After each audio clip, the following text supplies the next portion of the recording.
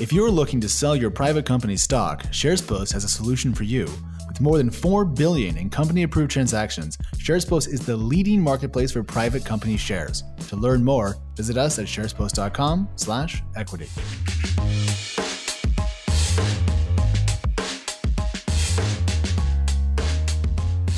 Hello and welcome back to Equity, TechCrunch's venture capital podcast. I'm TechCrunch reporter Kate Clark, and I'm joined this week by my co-host, editor-in-chief of Crunchbase News, Alex Wilhelm. How's it going, Alex? It's going really well. We are back in the studio here at TechCrunch HQ. We are not on the road. We are not remote. We are not in Boston. We're home, which actually feels tremendous. But I have a little bit of housekeeping stuff before we jump into this, which is that if you go to the TechCrunch YouTube page, you can now see the occasional video clip of this show. So if you want to see what I look like wearing relatively large headphones, not the fashionable variety, of this episode, you should be able to find that up there. And according to my producer, quote, go smash that subscribe button. And that is the last time we will use youth talk on this podcast. But we are now available in video as well, at least for clips of the show. Yep. And with us this week, we have a very special guest, John Vrionis, co-founder and partner of Unusual Ventures. John, thanks for joining us. Glad to be here. Thanks for having me. And critically, we have a sports fact, which is a very rare moment on the show. And you are a Cleveland Browns fan. I am indeed, Alex. And are you from Cleveland, the Cleveland area? I lived there until I was about 7. And then you moved to Georgia, back to your earlier comment. True. So you went further south as you got older. Interesting. Yeah, but the Cleveland Browns thing stuck with me for now 44 years. And for people who don't know, the Browns are a football team with a famously tough run of seasons. Very nice of you to put it that way. For a while. But the struggles have gotten better in the last season or two, and you guys actually look relatively okay going into the season. Thank you for acknowledging that. Yeah. But I mean, I don't like your team, Fly Eagles Fly, but I respect where you are. And for those who don't know, Unusual Ventures is a $160 million seed fund that officially launched last year. John works alongside Jyoti Bansal, who is the founder of AppDynamics. John, a former partner at Lightspeed, was an early investor in AppDynamics, so the two go way back. And just a little fun fact about Unusual, the fund works with nonprofits instead of the usual LPs, as well as historically black colleges and universities, foundations, and health-related institutions. Yep. So this is the first VC we've had on some time that we're like, hell yeah. All right. You seem okay. Welcome to the show. That's a good start. Yeah. Shall we talk about DoorDash? Yes. Now, we've been covering DoorDash a lot on the show of the last couple of months because they've been making a lot of noise, but this time they have not raised a new round in breaking news. They've actually bought some things. They bought two companies. One was an acqui-hire, we think, Kate, and one was more of a product deal. Do you want to tell us the thumbnail about those? Yeah, so it looks like DoorDash has acquired a company called Scotty Labs. It's not a startup that Alex and I were familiar with, but it is a teleoperations company that's working on the technology to enable people to remotely control self-driving cars. And what does that mean in English? I think it just means that DoorDash is doubling down on autonomous delivery. Yeah, that's my guess. I mean, so John, when you see a company buy a couple of startups that seem pointed in one direction, that they kind of share a theme, you can presume the acquiring company is trying to move in that direction as well, right? I would agree, yeah. Yeah, so in this case, Level 5, by the way, the other small deal was an acqui-hire, and it was a company that was doing autonomous mapping. So this is kind of in the same space. And this goes back to what we said about Postmates, which is that these companies are pursuing the small little wheeled robots that kind of bounce around cities, at least theoretically. And Kate, you saw one of these in line. Yeah, so I think it was last week that Postmates actually got the physical copy of their permit in order to test the little robots around town, which are going to make last mile delivery more efficient for Postmates. And last week sometime, I saw one of the little guys in Soma. Was it? This is a dumb question, but did it look kind of adorable as it bounced along? It did look adorable. Okay, because they're working to make the little robots cute, so you don't hit them with sticks. But it also felt kind of dystopian to see it. It was just kind of like... Why dystopian? Because it's a robot on the street, just there. I don't know. Not used to that. I feel like the first time I saw an autonomous car on the streets of SF, or an autonomous prepared car, I was like, oh, holy crap, that's so amazing. But then, the 58th time, it kind of loses... I don't think we're going to be shocked by this. No, we're used to it. Yeah. So do you guys think that the robots or the cars will be teleoperated? I mean, when they mess up, you can't swear on the show. We forgot to tell you that beforehand. You can't say... You can. We'll just bleep you. Anyways, try not to. If the robots mess up, then the humans can kind of dial in, if you will. I mean, this is discussed in the trucking space that, autonomous trucking is probably best on the highway, but you might want to have humans guide the trucks in the last mile or two. Probably with this sort of telehandling, autonomous control with human help, probably best for when a thing gets stuck and needs a little extra assistance.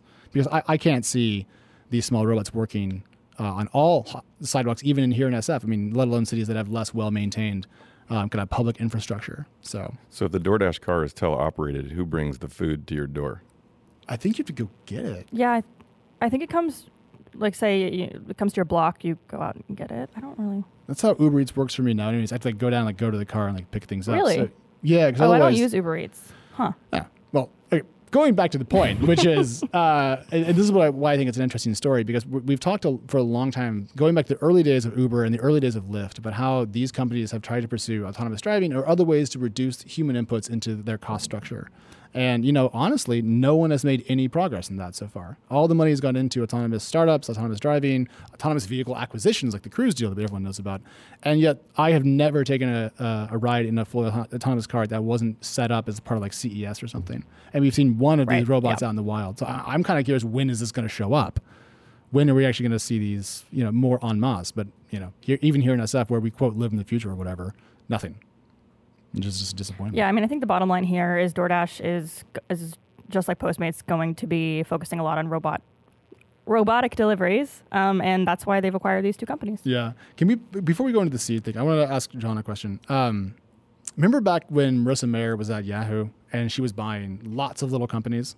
And it was kind of like this cool thing. People were selling their companies to Yahoo for 30, 40, 50 million, and it was a lot of fun. There's a lot of these middle-sized exits that we don't seem to hear as much about now.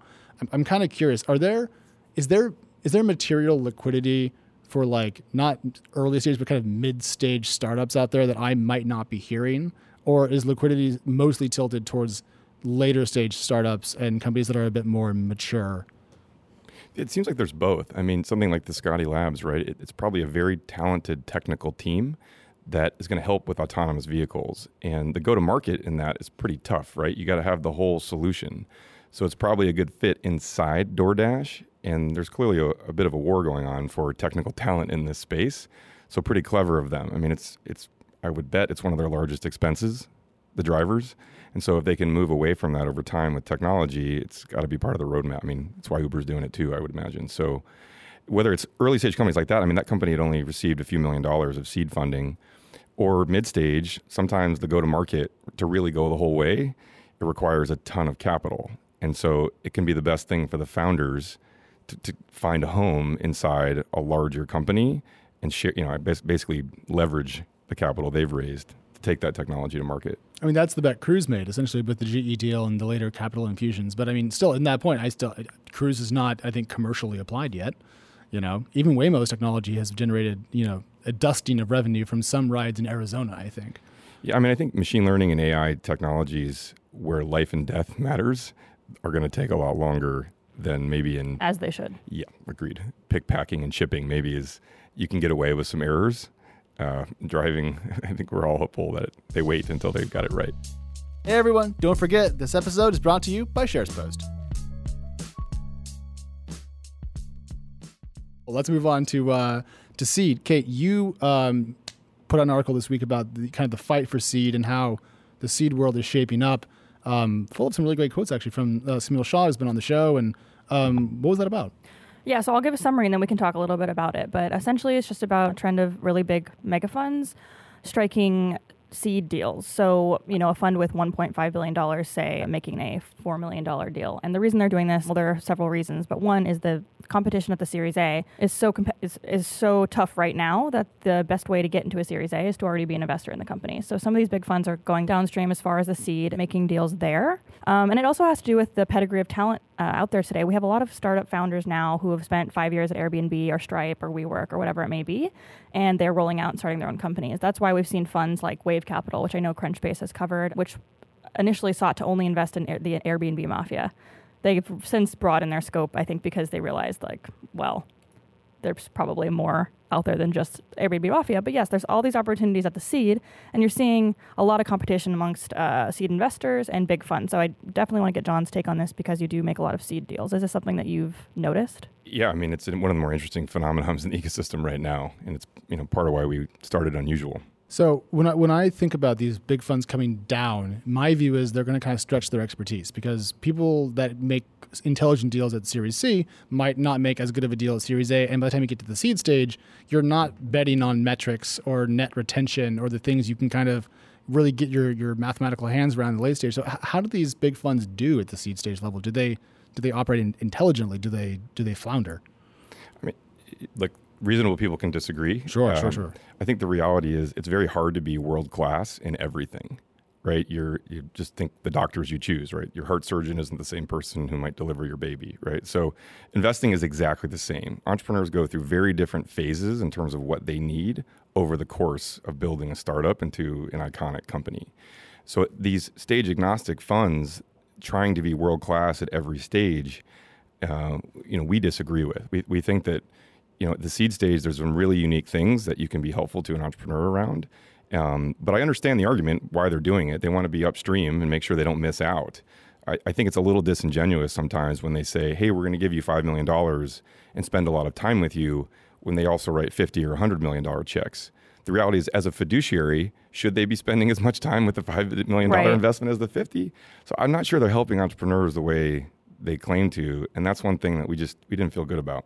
But what's also happening at the same time that I want to get your take on is a lot of seed funds are raising larger, say, opportunity funds to invest, later stage. So you're kind of seeing firms that are, say, usually late stage, usually early stage, going both directions. So why are we seeing seed investors doing that? The reality is there's really three kinds of venture investors, right? There's company builders, people who really enjoy the early stage. There's private company investors who are very knowledgeable about the metrics and statistics that a growing company should follow. And then there's gamblers. And so a lot of the people in venture capital are very good private company investors. It's financial engineering. They love it. They're very good at it. But that's not what the founders need in the first 2 years. At the same time, they're in the business of money. I mean, you get a 2 or 2.5% management fee on every dollar you own. So, or you're managing, that can be intoxicating. So a lot of these funds, whether they do good investments or not, people are getting very wealthy, and they'll be long gone before the entrepreneurs or the LPs figure out if they were good at it or not. So if you really want to know why they're raising more money, it's a lot of times it's so that they can, de-risk their own careers by having large salaries. Well, that's correct. I totally agree with that. But the slightly more generous interpretation would be that if they have a secondary vehicle of capital, they can then better defend percentages later on in the ownership cycle as a Series B and so forth. One thing that I've heard about seed is that it's very hard for early investors to get pro rata in later rounds because they're being squeezed out by investors that want to come in and buy. Everyone wants the max ownership, right? But they're being more aggressive about that, to the point at which seed investors are expected to give up their pro rata to make enough room for more capital to come in, even at a Series A. Is that a fair description of parts of the market today? Look, I think some of these seed funds, the reason they're doing the SPVs and the opportunity funds is so they can maintain their ownership through subsequent rounds. The reality is they probably don't want to give up the ownership to somebody else after they've done all the hard work. Right, all the hard stuff, all the nitty-gritty work, yeah. Yeah. At the same time, they raise the fund with a certain investment profile and a skill set, right? LPs gave them the money because they're good at a particular stage. So it's interesting that they're also able to raise, late stage funds, because it's unclear if they're really good at investing. Is that the right valuation to pay for a company in the Series D or E? It's not really their skill set, So another thing we're seeing that I know you were kind of like WTF to is some of these really, really early stage funds are doing something called like a pre-idea investing. So that one investor, Chris from SignalFire, explained that as when he hears that a really smart person at a company like Airbnb is thinking of leaving, they'll invite that person in for a meeting and they'll whiteboard and chit chat about what kind of projects. And then 5 minutes after this person quits their job, SignalFire will write them a small check which I think is kind of a interesting extreme. Is this kind of like when Google got its first 100K before they even had a name or an incorporation sort of thing? I don't know anything about that story, but maybe. Yeah, so I think the story is, someone just wrote them a check that was like, here's 100K. Like when you get a company put together. Dave like, Sheridan. Yeah. This happened when the co-founders of Palm, when they left to form Handspring. Someone wrote them a check for like their names Inc. as a joke. It was like for like $5 million. Just like, here, when you do raise money, I'm the person to That's call. one way to get in early. I mean, if you study venture, it's 50 years old now, right? People have been doing that for a long time. They find really talented product visionaries and they give them a little bit of money. So it's the same strategy. The ecosystem has blown up. It's curious. I'm curious what you guys think of the labels, right? You called it pre-idea, or some founder called it a soil round. He's like, really? Do you guys do soil investing? And it took me, I'm slow, right? So it was like, seed, soil. I got it. Okay, pre-seed, because that's what the seeds go into. Yeah, exactly. Oh, I would not have gotten That's there. really funny. I think we both agree that the names are extremely arbitrary and pretty meaningless today. We've gone into fight about that with people on Twitter. Like you've got pre-seed, which is now institutionalized with several firms. You've got seed, which for a long time was not, which itself was not, really recognized as a stage. And then you have Series A, Series B. I mean, especially the Series A, I think it's where we're seeing the most sort of insane rounds, because you'll see an $85 million Series A. And we bring it up all the time because it's frustrating. And people are like, well, don't pay attention to that. It's like, then why market at all? It doesn't make any sense. I mean, the old riff that a Series A is merely the first institutional money at a priced equity valuation loses its value if you can raise $15 million pre-A, because then when you get to an A, you're not really at that stage. You're way more mature, even though you're at the technical Series A definition, and you get these outsized rounds. And then people tweeted us that we're misclassifying, and then I'm like, no, I'm not saying this. They are. It's not our fault. Don't blame the reporters. The messenger. Yeah. Before we move on to the IPO thing, really quick. We've talked a lot this week about seed because we were at YC and your firm was at the demo day, and everyone's had their head in the early stage market. What is the seed to A graduation rate like recently? Are you seeing Series A investors have rising criteria for companies to graduate into that level of maturity and get that kind of capital, or is it kind of stable or getting easier? What's the status of that benchmark? Alex, that's a great question. So this is exactly the heart of the issue, right? As the funds have gotten bigger over the last decade, the burden for proof on founders to raise an A has gone way up. So instead of just being a conceptual idea with really talented people, you now need a core team, a product that works, like you built what you said you were going to, and most importantly, traction, usually in reference customers and revenue. And that's what, when you have $1 billion to put to work, I'm just, round numbers, you can't write $5-7 million checks, right? You've got to write $15-20 million checks if you actually want to spend any time with the founders. So whether they say it or not, they're taking less risk. They want to see more proof of the original concept, which is why seed has become a thing in the first place, right? So it used to be as Ron Conway and Mike Maples, those were angels, super angels. But then it became institutionalized because the firms like Lightspeed, which was an amazing, 12 years for me, they got more focused on, I would say, the growth stage of investing, which is now kind of what a Series A is. So it left this big hole in the seed market. And there were things like YC, by the way, great interview with Michael Seibel. But their business model is very different, right? It's a high volume. I mean, he said it. He's like, most of ours don't work. They don't need to. And so the whole thing with, the seed market is, well, the founders deserve more, right? Venture doesn't scale. It doesn't scale. Every entrepreneur's journey is unique, and they need help from people who have been there before and can really help them. So if you're giving the same advice to Bubble Bath for dogs that you're giving to cybersecurity companies, I don't think you're doing founders a service, right? You've got to give them real hands-on help with hiring, selling, telling their story, because that's what matters at the seed stage. If you can do those things well, then there's plenty of money waiting for you at the Series A. To translate that just a little bit, the last point there for people who might not be fully aware, when you're a young company, you don't have a person who does everything. People wear multiple hats. Everything's very hard. It's chaotic. Hopefully you're growing quickly, and that puts extra pressure on the business. All of a sudden you have a sales tax problem, whatever it is. You need a lot of help from people who come and say, that's not a problem. That is a problem. You need to call this person. You need that kind of help. Early stage should be, if done well, in my view, a hands-on experience. It should be bespoke. That's bingo. So when you asked me the graduation rate, we thought it was way too low. It's like, why are all these great founders failing?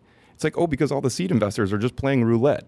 They're putting a bunch of chips on. Yeah, it's a spray and pray approach, and they're not getting the real help because it doesn't scale. You have to give people real bespoke help along the journey. And if you do that, there's all this A money now waiting for them. There's one thing in this whole discussion is just more money. The reason why seed can go late and late can go seed is there's just so much capital available. I mean, this is just a facet of the zero interest rate policy. Yeah, as I pointed out in the story I wrote, there are 9 U.S. venture funds that raised more than $500 million in funds that closed in the first 6 months of 2019. And in total, I think there was $20 billion brought into the market in that time frame across all the new funds. That is so there money. is no shortage of capital, which is why we see so many different, the institutionalization of all these different stages.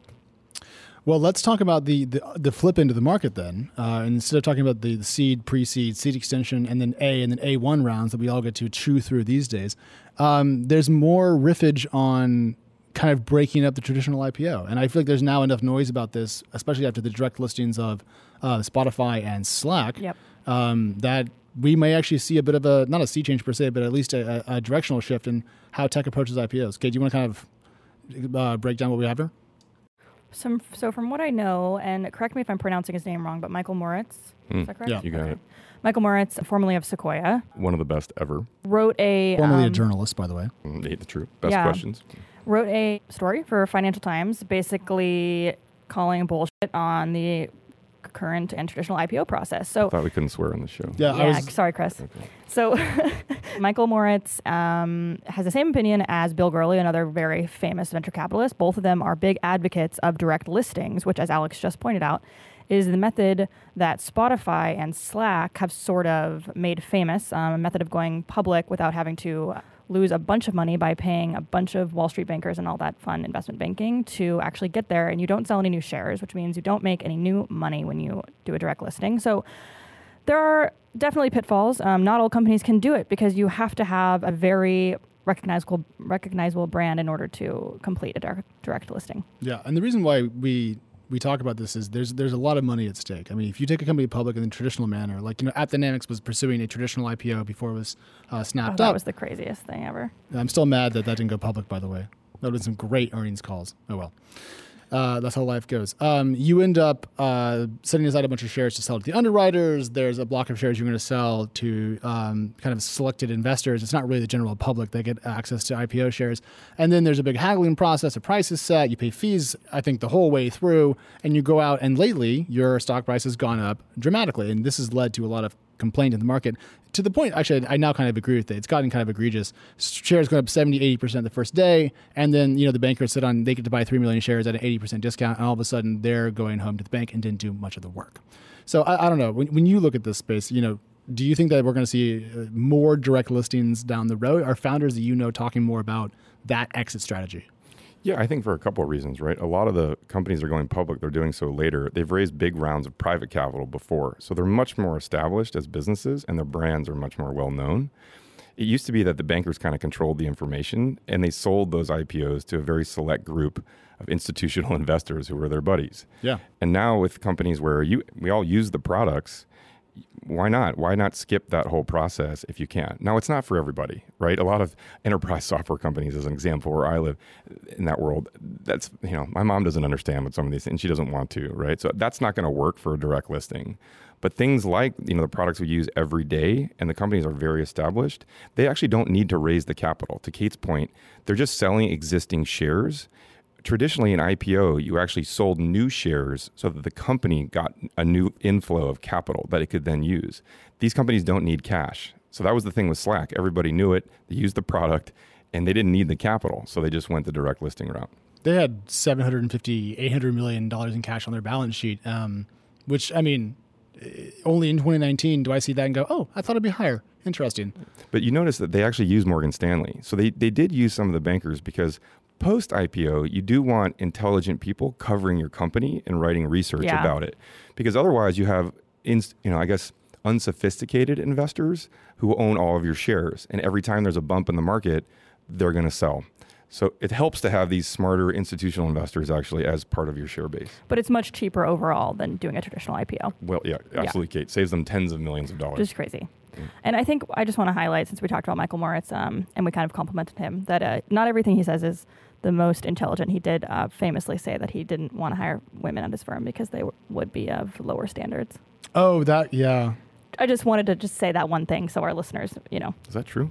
Yeah, he's something like in a Bloomberg interview with Emily Chang, he said they didn't have any women. This was before they had Jess Lee, and that he'd have to lower his standards in order to hire female partners. I think it was really why haven't you? Yeah, just like one of those great tales of Silicon Valley. But what's fascinating about that little anecdote is now how wildly out of touch that sounds. Completely. I bet when that happened, I bet people were like, oof, but they weren't like jaw-droppingly shocked about it. But now you say that and I'm almost like, oof. Right, and Sequoia obviously has women there at the firm now. So yeah, they've shaped up. It's not the best anecdote, but just wanted to include it since we mentioned him. Yeah, totally fair. I mean, I think one of the mistakes we make on the show sometimes is we mention highs and we don't bring in the lows. So that's or we mention lows and we don't bring in highs. That's fine. And you know what? You know why that's fine? It's because everyone else has huge PR staffs and ad budgets. We are the response to their positive spin on the world. And so I don't mind if we're overly negative because everything else is paid to be positive. We are the response to that. You guys do a great job. Well, you can come back then. Can we wrap up with some notes on Airbnb? Because I have a suspicion that a couple of things. One, we will see a public offering from this company in the next 12 months. Maybe a direct listing. And exactly, Kate, maybe a direct listing. So kind of apropos to our topic, there were some numbers that the Journal reported and then Reuters confirmed about the company. I'm just going to kind of list them quickly here, and then I want to get a response from everyone. The company's gross bookings were up 31% in Q1 to $9.4 billion. Not revenue to the company, but gross bookings spend on its platform. Revenue, a different metric, grew by 40% in 2018, which at scale, I don't know, maybe it's pretty good. They had about $3.5 billion in cash at the end of Q1. And I think that's roughly about it. They also were EBITDA profitable in 17 and 18. So we don't know, as we discussed before the show, how to value their gross bookings. We don't know what their take rate is, but I think for every 1% of marketplace spend of gross bookings, it's $94 million in net revenue for them. So starting there, is this the scale we expected? Is this smaller, bigger? What do we think? I think I wasn't surprised to read that report, in which was Wall Street Journal report those numbers are from. I think Airbnb is on track to having a pretty successful historical IPO in the next year, IPO or direct listing. So can't say I was shaken by any of those numbers. But 30% at scale is fast, but not exactly Zoom fast. So do you think investors are going to be relatively content with that kind of growth from a company that is valued at over $30 billion?